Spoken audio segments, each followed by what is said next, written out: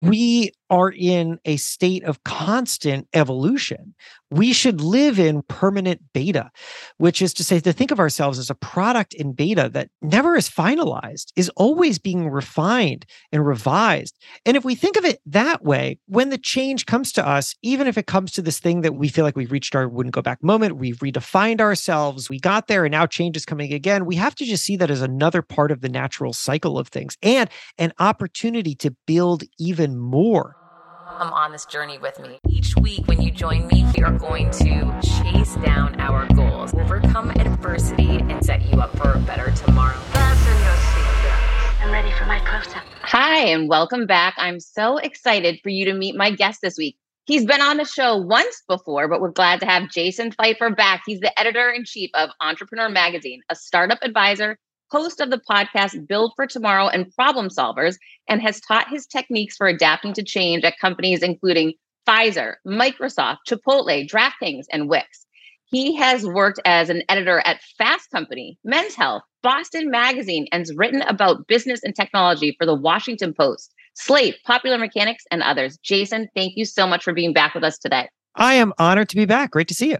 Great to see you too. So we were just offline talking about the fact that both of us are going through moves right now to get out from small time living, 2-bedroom type apartments and get into bigger, spacious opportunities. And I know that you just wrote a book about change and adapting to change. And it's just so funny that right now you and I are like all in embracing change in this moment.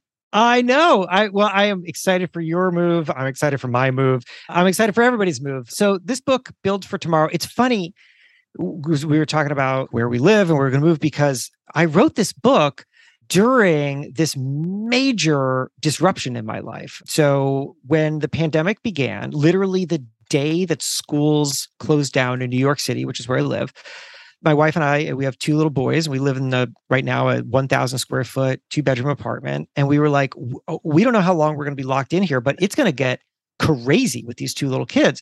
So my parents live in Boulder, Colorado, and they have a house and outdoor space. And we thought that's just going to be a much better environment for our kids. So we went out there for what we thought would be, who knows, but turned out to be 18 months, which is crazy. I know. And the reason was because schools, because camps opened up summer camp opened up out there. It hadn't opened up in New York. And then we got them into a school that was going to be open the whole year, whereas it was kind of iffy in New York. So anyway, we stayed for 18 months.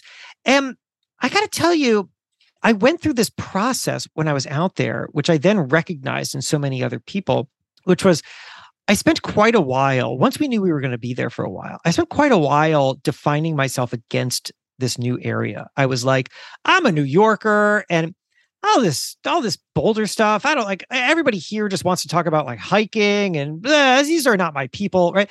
This is what we do. The very first thing that we do when change comes to us is we panic and we try to hold on to what we had before because we experience the change as a loss. And I was feeling a loss for my identity as a New Yorker because here I was in Boulder. And what I came to realize after 18 months there was, actually, it's kind of wonderful to step away from work and go on a hike in the middle of the day. I'd never done that before. I never even thought of that. And that doesn't mean that I lose my identity or the things that I kind of orient myself around, but rather that I can add things and I could discover new things. And I came out of that experience with great new friends and some new lifestyle habits, frankly, and a sense that I had reached what I now like to call wouldn't go back, the final phase of change, where I say, I have something so new and valuable, I wouldn't want to go back to a time before I had it. I mean, we came back to New York, but something in me had changed. I wanted something different. I wanted a somewhat different pace of life. And that drove us, for example, to my wife and I to find a house in Brooklyn that's further out. It's not in the center of the action like we're in now. We can't just walk around the corner and have amazing restaurants anymore, but we have this space and it's going to afford a different kind of pace and lifestyle. And I got that out of this change that I didn't know I needed, but I did.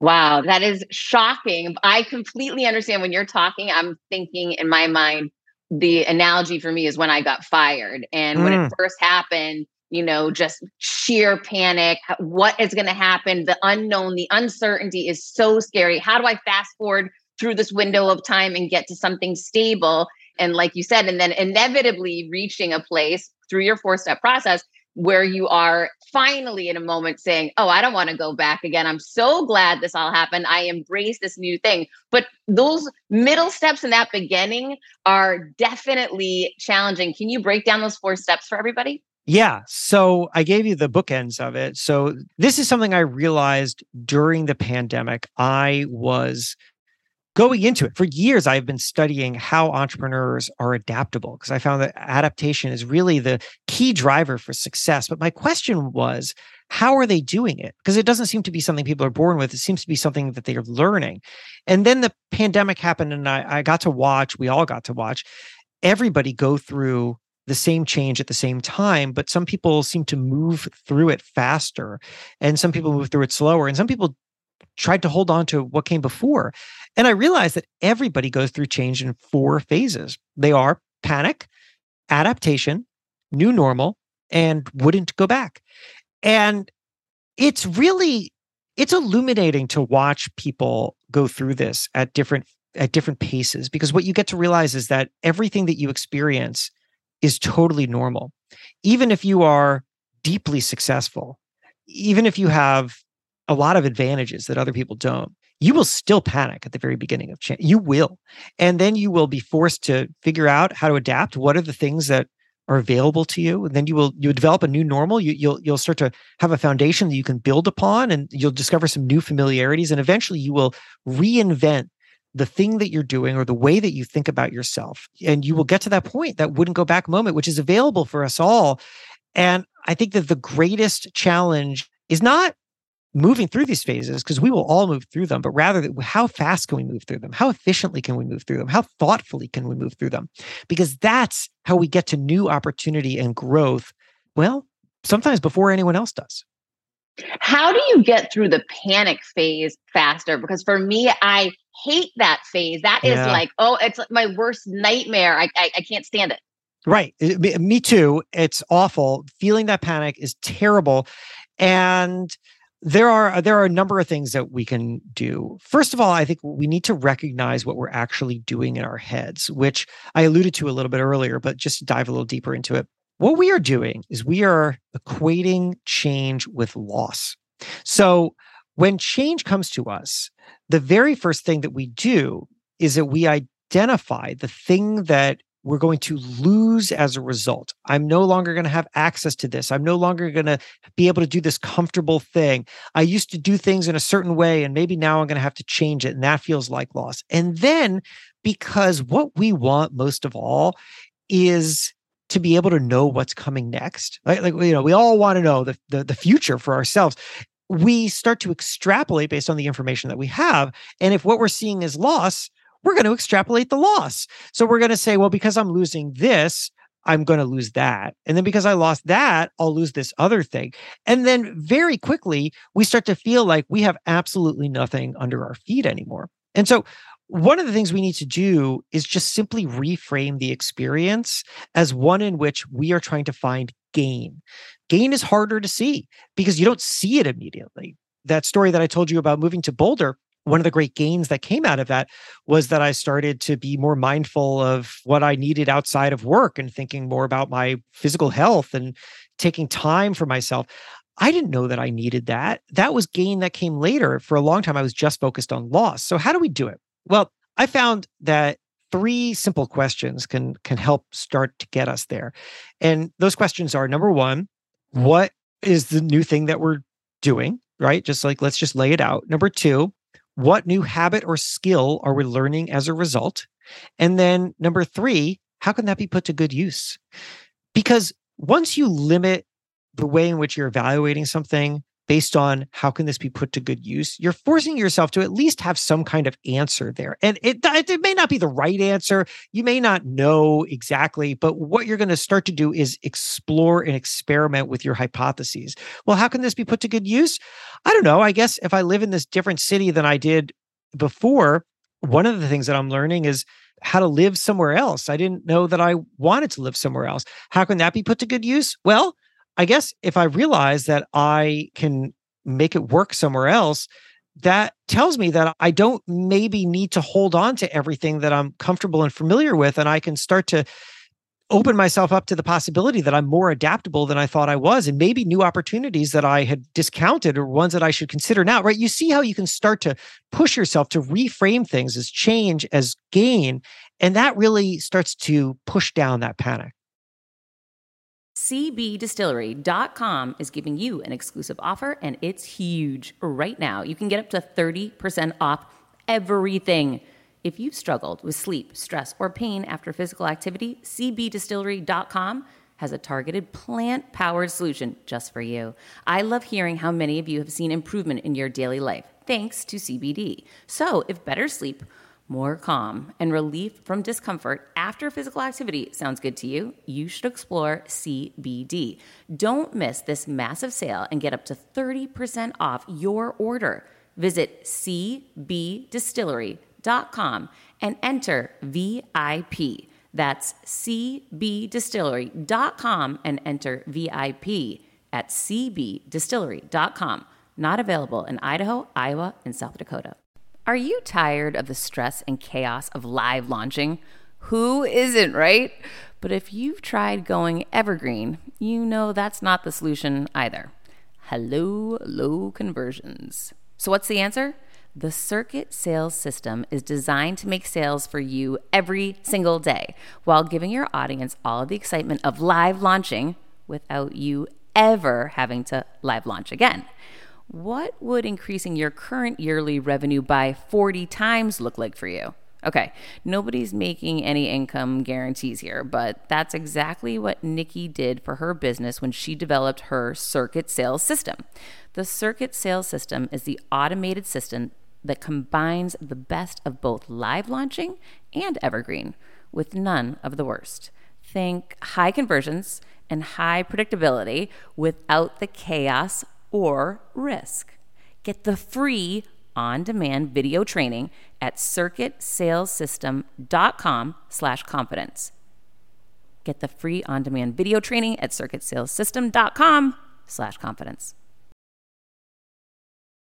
Heather, I don't know how you're going to produce this afterwards, but what just happened, in case we cut it out, is that my 7-year-old just came into the room and demanded that I get up and get him something out of the fridge that he can very clearly get himself. And then he decided to put my Oculus 2 on, even though it wasn't on. And then he said he couldn't see, and it was a whole thing. And then finally he left. You said, thank goodness for editors, which is true. Thank goodness for editors. But also, I realized this interesting thing during the earlier days of the pandemic when my kids were home all the time, as you know, as you know very well. I saw a major eye roll there, which was that they would come and they would like burst in on me doing things that were live. There was no editing. Sometimes I was giving a keynote talk that people were paying me to do, right? And they would come burst in and they start climbing all over me. I was doing like live webinars for Entrepreneur, and the kids would come bursting in. And at first, my instinct was to just get them away as fast as possible or ignore them or something. But then I came to realize that for the audience, the kids interrupting was a highlight because it was relatable and because they have gone through that themselves and because it showed this humanness of experience that's far different from my professional presentation. And they really liked it. And I came to realize that sometimes the things that we think are dragging us down can actually be great assets. And so now, if we were doing this live, if you and I were doing this live, I would have played that differently. Like when my kid came in, I engaged him, but I was basically like, how can you leave this room, right? But if we were doing it live, what I would have done is I would have just grabbed him, plopped him in my lap, and kept going. And he would have said something funny, and I would have made a joke about it, and everyone would have loved it. And afterwards, people would have told me that that was the thing that they remember. So sometimes we can't always be so afraid that something is going to go wrong, because sometimes the thing that goes wrong can be turned into the thing that is most memorable in the good way. Oh my gosh, I love that. And thank you for sharing it. This is so good. And in my mind, this is what popped into my mind. Right before the pandemic hit, I was interviewing Sarah Blakely live in Boston for a hypergrowth conference for Drift sales and marketing event. And when I was walking out in front of her to introduce her, and my feet get really, really sweaty when I'm nervous. And of course, I always have 4-inch heels on. And so I'm walking out my Christian Louboutins in front of thousands of people with Sarah Blakely right behind me. And my foot comes out of my shoe and I almost face plant on the stage in front of everyone. I was able to catch myself.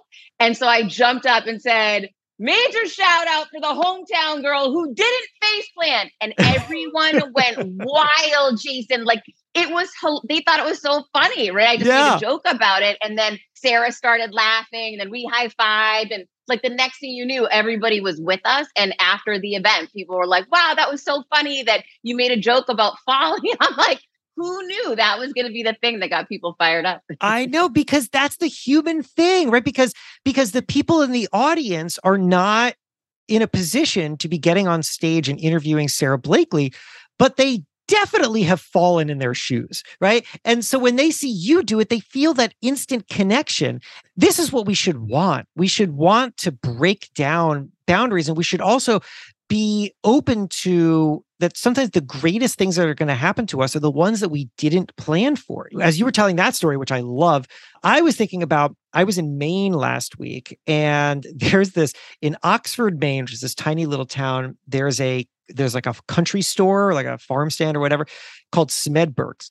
And Smedberg's has a giant sign in front of it advertising that they sell lobster.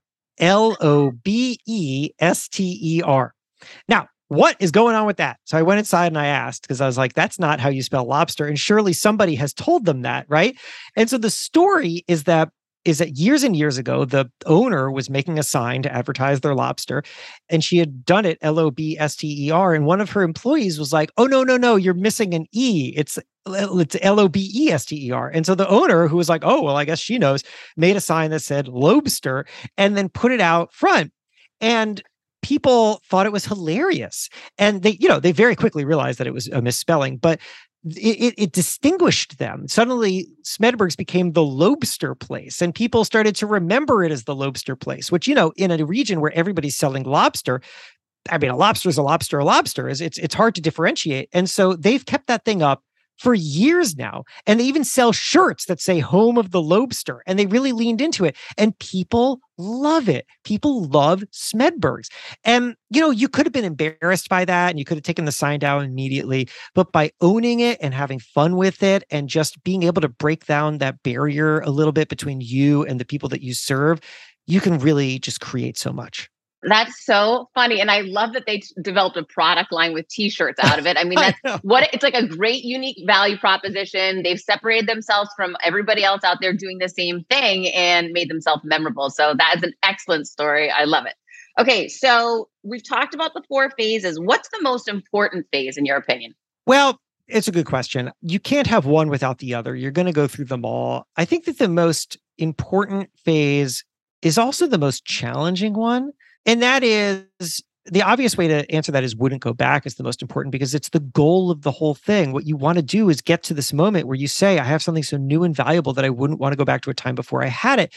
That's the goal. But I'll tell you, it's also the most challenging, because once we get to wouldn't go back, we're going to want to hold on to that for dear life, right? We're going to have this new thing. It was hard to get to. Think about it for yourself, right? I mean, you reinvented your career and now you've got what you have now, and it's amazing, but it's not going to be like this for the next 70 years, right? Some other kind of change is going to come to it. And when that happens, all of us, we're going to say, oh no, but I went through this whole process and it was so hard to get here. And I don't want to give it up now, right? And what we have to remember is that we are in a state of constant evolution. We should live in what Reid Hoffman, the co-founder of LinkedIn, likes to call permanent beta, which is to say, to think of ourselves as a product in beta that never is finalized, is always being refined and revised. And if we think of it that way, well, then when the change comes to us, even if it comes to this thing that we feel like we've reached our wouldn't go back moment, we've redefined ourselves, we overcame obstacles, there was a lot of struggle and challenge, and we got there, and now change is coming again. We have to just see that as another part of the natural cycle of things and an opportunity to build even more. I think, again, we cannot go to this place where we think that the only things that we will ever have are the things we already have.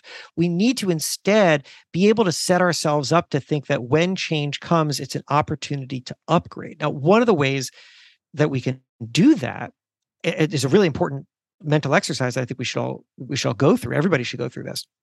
I should be curious if you have and what your answer is to very clearly separate what we do and why we do it. And the reason for this is because I think that we too often identify with the product of our work, with the output of our work. We think of ourselves as, what do you do? Well, what I do is I produce this thing.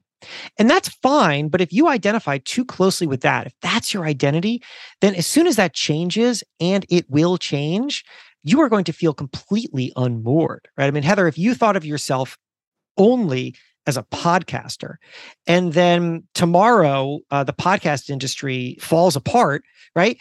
Well, you're going to feel completely unmoored. You're going to feel like, well, now I'm nothing. But if you can identify something about yourself that is so core, the value that you provide to people is so intrinsic to you that it can survive any change. It is the thing that does not change even in times of change. Well, then you have an orientation point whenever there's a moment of disruption. So for example, for me, I have this sentence that I tell myself: I tell stories in my own voice, right? This is very different from, say, I am a magazine editor, because I'm a magazine editor is contingent upon me having a job in magazines. Easy to not happen. But I tell stories in my own voice. Well, stories is anything. Stories is newspapers and magazines and podcasts and speaking on stage and books and whatever. And in my own voice, I'm setting the terms for how I'm gonna operate. This is the work that I will do. Now, anything can change. Anything can come at me. After this conversation, I could check my email and Entrepreneur could say, Jason, it's been a good run. We're sick and tired of your face, and goodbye. Right? And I hope that doesn't happen. I'm not interested in that happening. But if it does happen, it doesn't impact my ability to tell stories in my own voice. I have an orientation point. We all need that. Have you thought through something like that for yourself? No, I haven't, but it's really, really helpful. And I think, like you said, it's going to help everybody listening right now, because what I just walked through in my mind was when I got fired, I felt like I'd lost everything because I lost my chief revenue officer title, right? I wasn't thinking of what's intrinsic to me that I can bring with me wherever I go. I wasn't thinking that way. I was thinking this has been taken from me and I had a non-compete. I had to leave and abandon what I was an expert in. That's when the panic set in. Step one, panic came in hard, right?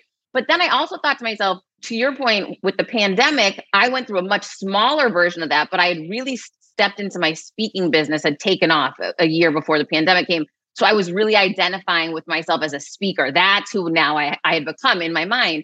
But same thing, using that same methodology, it doesn't need to be a title of speaker or title of chief revenue officer or title of editor. It's who are we intrinsically, so that that can never be taken from us. And I've never actually sat down to do that exercise. So thank you so much for sharing that. That's really powerful. I give that advice when I speak to companies a lot, because people bring me in to help their teams navigate moments of big change. Sometimes it's in their industry, sometimes they've gone through a reorg. And I ask people to answer that for themselves. And the answers are really interesting, right? Because to give a sentence to yourself, to give a kind of mission that isn't subject to change, is to drill down really, really deep. And so people they'll say things like, I am a problem solver, right? Or I am a builder, or I help people achieve their own greatness, or things like that, right?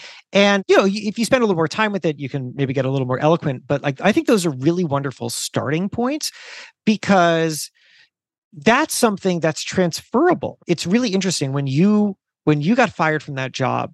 Of course, the very first thing so natural that you thought of was, okay, I don't have access to that title anymore, and I don't have access to being able to do exactly the kind of work that I was doing in the arena that I was doing it. And so that felt like a total loss. But the reason why you have been able to build everything that you've built is because there were these deeper transferable skills inside of you that you weren't immediately recognizing, but that were there. And then you started to apply them in other areas, in other arenas. It turns out that you had a whole body of knowledge that you could build upon and that you could use in completely different ways. And you didn't see that at first because you were so laser focused in on identifying with the product of your work rather than going deep enough and seeing what are the things that are transferable. And when I talk to people who have gone through these kinds of changes, I often hear a moment like this where they lost access to whatever it was they had before, and then they spent some time figuring out, like, what do they have? Like, what do they have?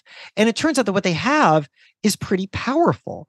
Stacey London comes to mind, for example. Stacey London, a name people might recognize. She was the co-host of What Not to Wear on TLC for a long time. So Stacey's become a friend. And after a great run in television, she basically, this is how she would say it. So she kind of aged out of it. Like like the television networks just weren't as interested in her. And she was feeling that. And she was struggling with it. She was getting older. And she had this opportunity to take over a company called State of Menopause. It's a company that makes products that help women with symptoms of menopause. And at first, Stacey said, "Well, this isn't me. I don't know how to do this. I've been in television my whole career." And then she realized, no, I'm a truth talker. That's actually what's at my core. That's what drove my success in television. And that's what would drive my success here, because I'm going to engage in difficult subjects. That's what I did in television. And now I'm going to engage people in difficult subjects with this company. And once you recognize that deep, deep thing inside of you, it really liberates you to find other opportunities that you can master. That's so good. And yes, I definitely have followed her and think she's an amazing person. And I love that she was able to make that change. This is what just popped in my mind. It's not who you think you are, it's who you think you are not. Right. And it's that idea that you're saying, okay, is that possible for me? Well, that definitely isn't possible for me. We put ourselves in these boxes. And I remember for me having that one day, I don't remember, it was right after I met Elvis Duran, and he said to me, "You're writing a book." I allowed him to speak a truth into me. And I said, okay, if he believes that it's possible, maybe because he thinks it. And I had him on a pedestal. And I'll tell you, I sat with that for a while. Like, could I really be an author? Does someone need to give me permission? You go through all of these conversations with yourself when at the end of the day, I finally made a decision months into this. You know what? I'm blowing up the lanes in my life, and I'm going to live my life lanelessly with my talents wherever I go. And I'm sure I'm going to fail at some of them. I failed miserably with Perry Ellis and a clothing line that we launched, and that did not take off. But then my book did incredibly well. My podcast did, right? Like, there were these other things that did well, but it was the key was just to keep moving forward, and instead of getting caught up, hung up, and stuck on what we are not. So I really love that. I love that way of thinking about it. I will add another way of framing that exact idea, which came to me via Malcolm Gladwell. So I was interviewing Malcolm Gladwell for the magazine a number of years ago. And I asked him this question that was a little selfish because I was curious as a person in media myself. I wanted to know how Malcolm, who is for people who don't know, a best-selling author and top podcaster and huge, it's hard to compare. And everything that Malcolm does is so distinctively Malcolm Gladwell, right? Like there's just an essence to the things that he does. And I wondered how he has a filter for what is a Malcolm Gladwell project. How does he look at something and say, this is a Malcolm Gladwell project or this isn't? So I asked him that. And he said, to the best of his ability, it's not 100% possible to do this, of course, but to the best of his ability, he tries not to define himself at all. Because he said, and these were the words, as soon as he said these words, I jotted them down and I slapped them on the wall, because self-perceptions are powerfully limiting. And yeah, it's a great line. Self-perceptions are powerfully limiting. Because if you have a very specific idea of who you are and what you do, you will turn down everything that does not match that.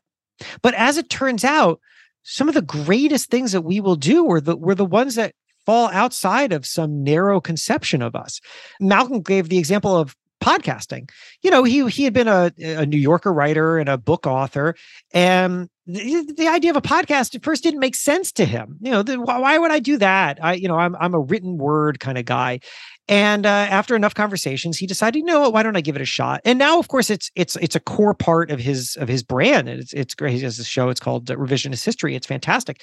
And I really try to digest that. It's hard because we all want to feel like we have a good sense of ourselves, and we should.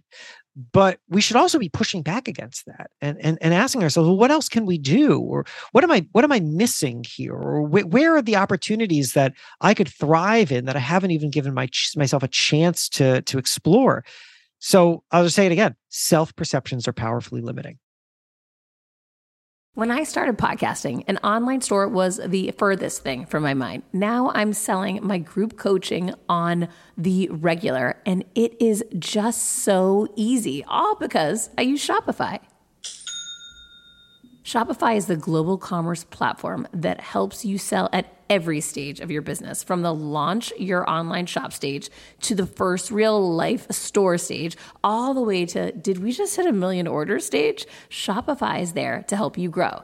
Whether you're selling scented soaps or offering outdoor outfits, Shopify helps you sell everywhere. From their all-in-one e-commerce platform to their in-person POS system, wherever and whatever you're selling, Shopify has got you covered. Shopify helps you turn browsers into buyers with the internet's best converting checkout, 36% better on average compared to other leading commerce platforms, and sell more with less effort thanks to Shopify Magic, your AI-powered all-star. I didn't know what I was going to do when I got fired. Launching my own business seemed so intimidating. I didn't know how to set up a website, and I really didn't need to. Shopify does it all for you, and they make it so easy. It was that breakthrough moment for me that I realized I can do this. I can go to work for myself thanks to Shopify.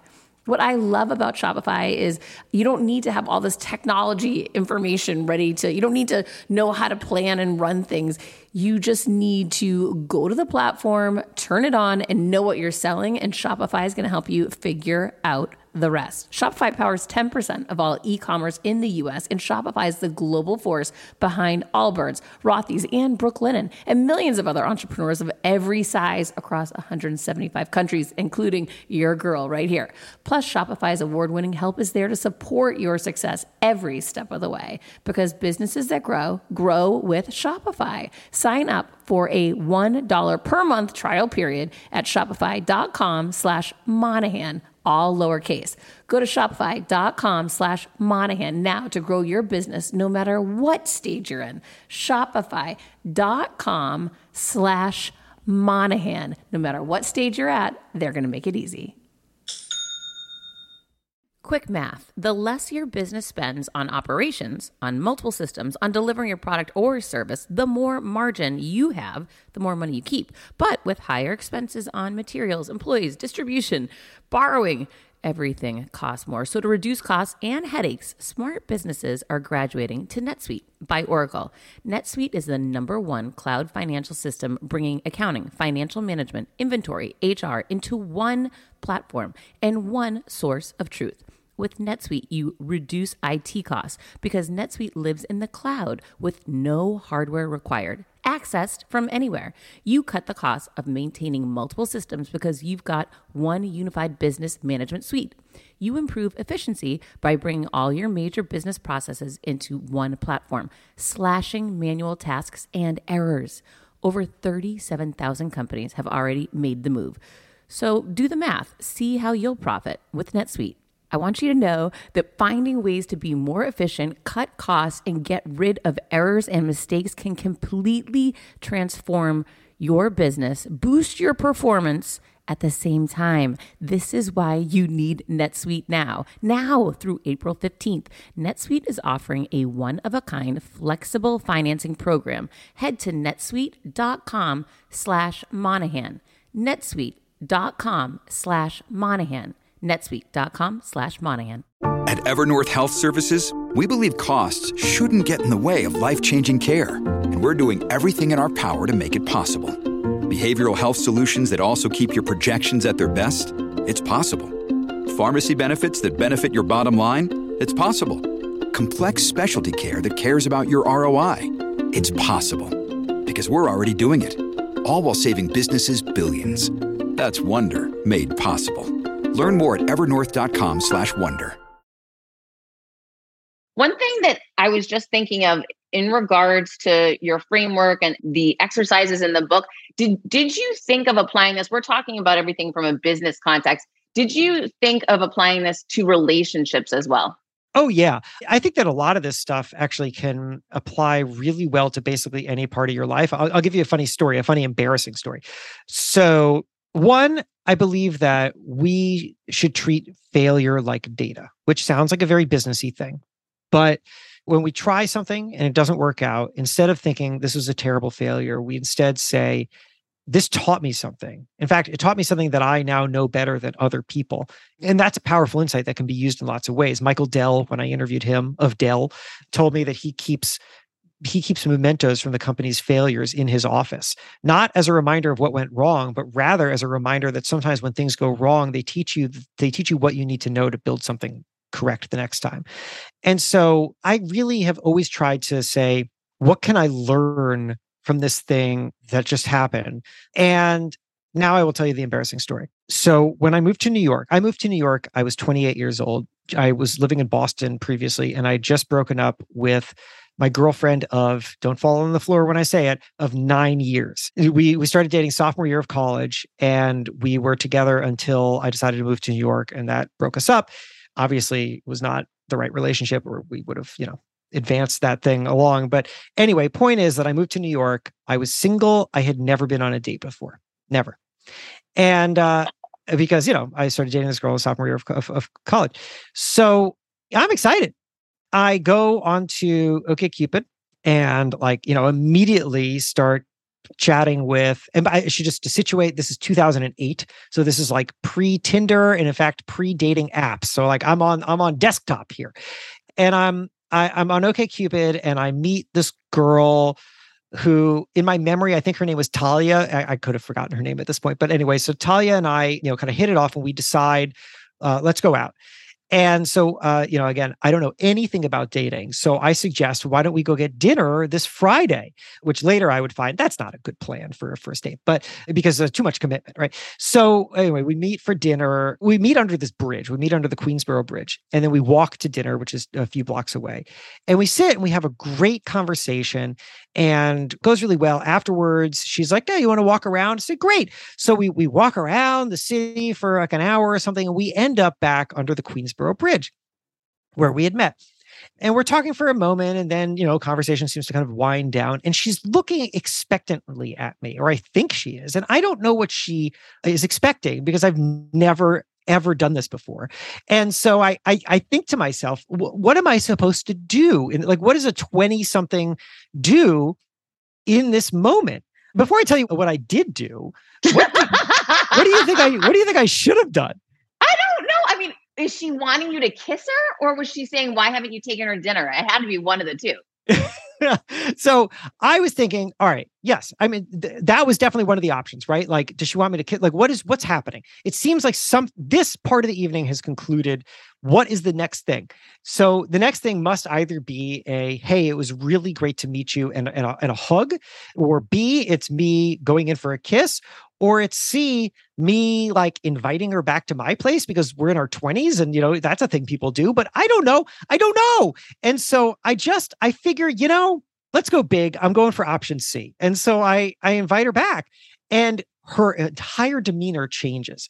She's like, suddenly she's like, "Is that what you expected to happen tonight?" And I was like, I don't know. I'm sorry. And she's like, I didn't expect that. And I was like, I'm sorry. I just, I just got out of a relationship. I don't know dating very well. She's like, "You just got out of a relationship. How long was it?" And I was like, "It was 9 years." And she's like, 9 years. When did it end? And I was like, "Last week." And she's like, "Last week." And so, she's like furious at me, right? Furious that here I am. I just got out of this long relationship. I'm wasting her time. I'm asking her back to my apartment, which apparently was very offensive. And I am in a panic here, right? So uncomfortable. But I was like, okay, well, I know what to do, right? The thing to do is just apologize, wrap it up, All right. And so eventually I was just like, look, Talia, I'm really sorry. I misread the situation. It was really nice to meet you. And I think I might have offered a handshake or something. And then that was it. And then I walked away and ran away. ran away. And afterwards, as I was walking home, I got to tell you, I remember this so clearly. I didn't feel bad. Instead, I felt like I know more now than I did before. Like I hadn't been on a first date yet. And now I have. And I learned some things. And, Talia, the stakes were really low here. I wasn't supposed to meet and marry Talia. I was supposed to have a first date and see what that's like. And I did it. And it went okay for a while. And then it really went south. And that's okay, right? Nobody got hurt. And I learned something. And now I feel emboldened that the next time I go out, I know more than I did before. That's the healthy way to be. It's funny. I was recently talking to Annie Duke, the former professional poker player and decision-making expert. She wrote a couple of best-selling books. And she just wrote this book called Quit, about why quitting is an overlooked and important strategy. And she said, look, you got to think about everything like dating in a way, which is to say, if you had to marry the first person that you went on a date with, you'd be afraid to ever go on a date. You wouldn't, or it would be such an insanely challenging process to go out on that date. But the reason why we do go on dates is because we can try something, and if it doesn't work, we can move on to something else, right? We can meet somebody, and if it's not compatible, we just go meet somebody else. And we need to think about everything that way. We date ideas, right? We date directions. We date experiences. And sometimes they're going to be really good, and sometimes they're not. And that's okay, because not everything is supposed to be a full-time, forever commitment. Sometimes we just try things. And so that's how I see a lot of this stuff about managing change as being applicable outside of work, because I think that ultimately what we really need to do is take this mindset of we are adaptable, we can learn, we can grow, we should be pushing ourselves to expand who we are and what we do. And that has to happen in every part of our lives. This is so good. And I love the dating story, but I also like how you just wrapped it up there with the author of Quitting. I really like that came full circle, and it's super, super helpful, because we all need to apply that methodology and that reasoning in our life. And even I'm just sitting here thinking my own life right now, and that just the way you broke it down was so, so good. It's so helpful. Jason, who is this book for? This book is for literally anybody who is experiencing some kind of change in their lives. It is mostly work focused, I will admit. But like I just said, I think that the things that you learn that you can apply in work, you can really take to any other part of your life. I wrote it because everybody is going through massive change right now in some way. The ripple effects of the pandemic are nowhere near over, and possibly will not be over in our lifetimes. And that means that we're going to be constantly feeling disrupted, that what we want is going to change. What is available to us is going to change. And I wanted to give people a guide for ways to think about that and navigate for themselves, so that they can realize they're more in control than they think they are. And that's control is a beautiful thing in the moments where you have it, fleeting most often, but really getting to that place, like you said, where you're embracing it instead of panicking is the whole key. Build for Tomorrow, an action plan for embracing change, adapting fast, and future-proofing your career by Jason Feifer. Where can we find the book? Where can we find you? You can find Build for Tomorrow anywhere you find books. So Amazon is a place that you can find books. Barnes & Noble is a place you can find books. If you cannot remember those, then jasonfeifer.com/book, also a fine place to find the book. But anywhere you find books is Build for Tomorrow. And then I'd love for people to reach out directly to me. I am on Instagram at Hey Feifer, and I'm on LinkedIn, very active, as I know you are, Jason Feifer. And I make it a commitment to respond to everybody. So if you heard this, I know you're making a face, but it's but that's a lot.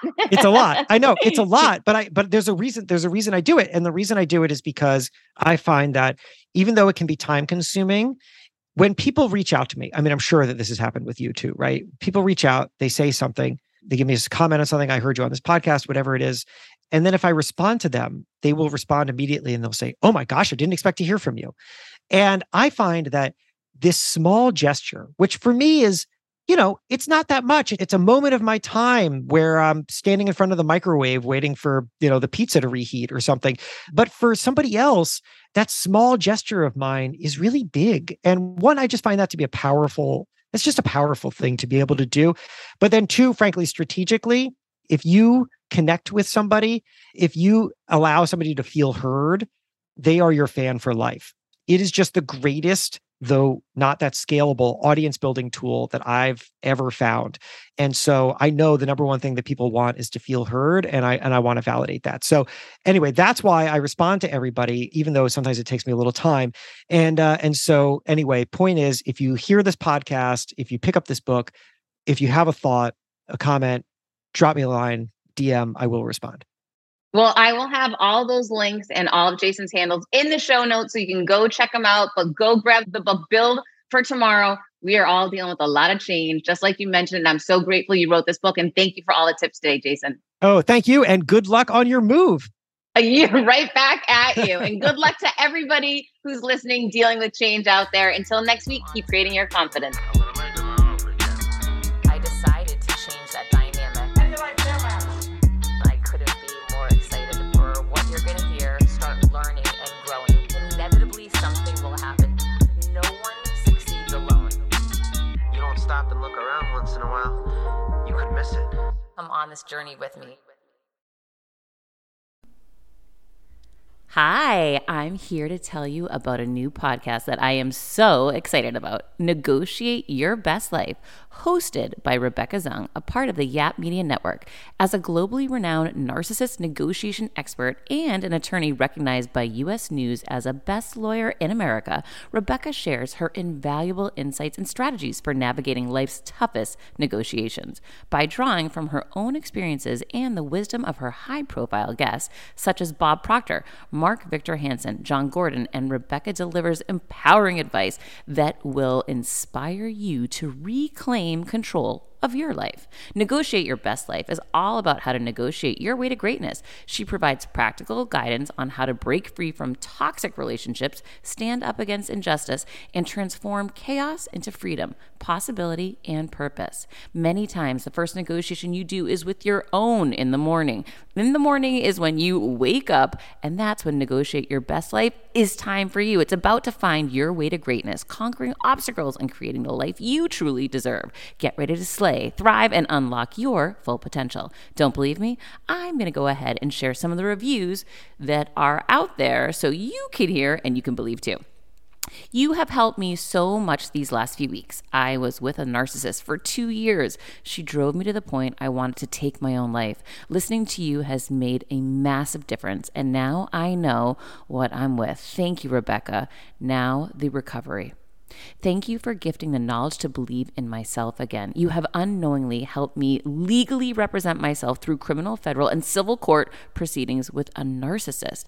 There would be so many people around the world that you're helping without even knowing, like me. You saved my life. Emma, 35 years old, Australia.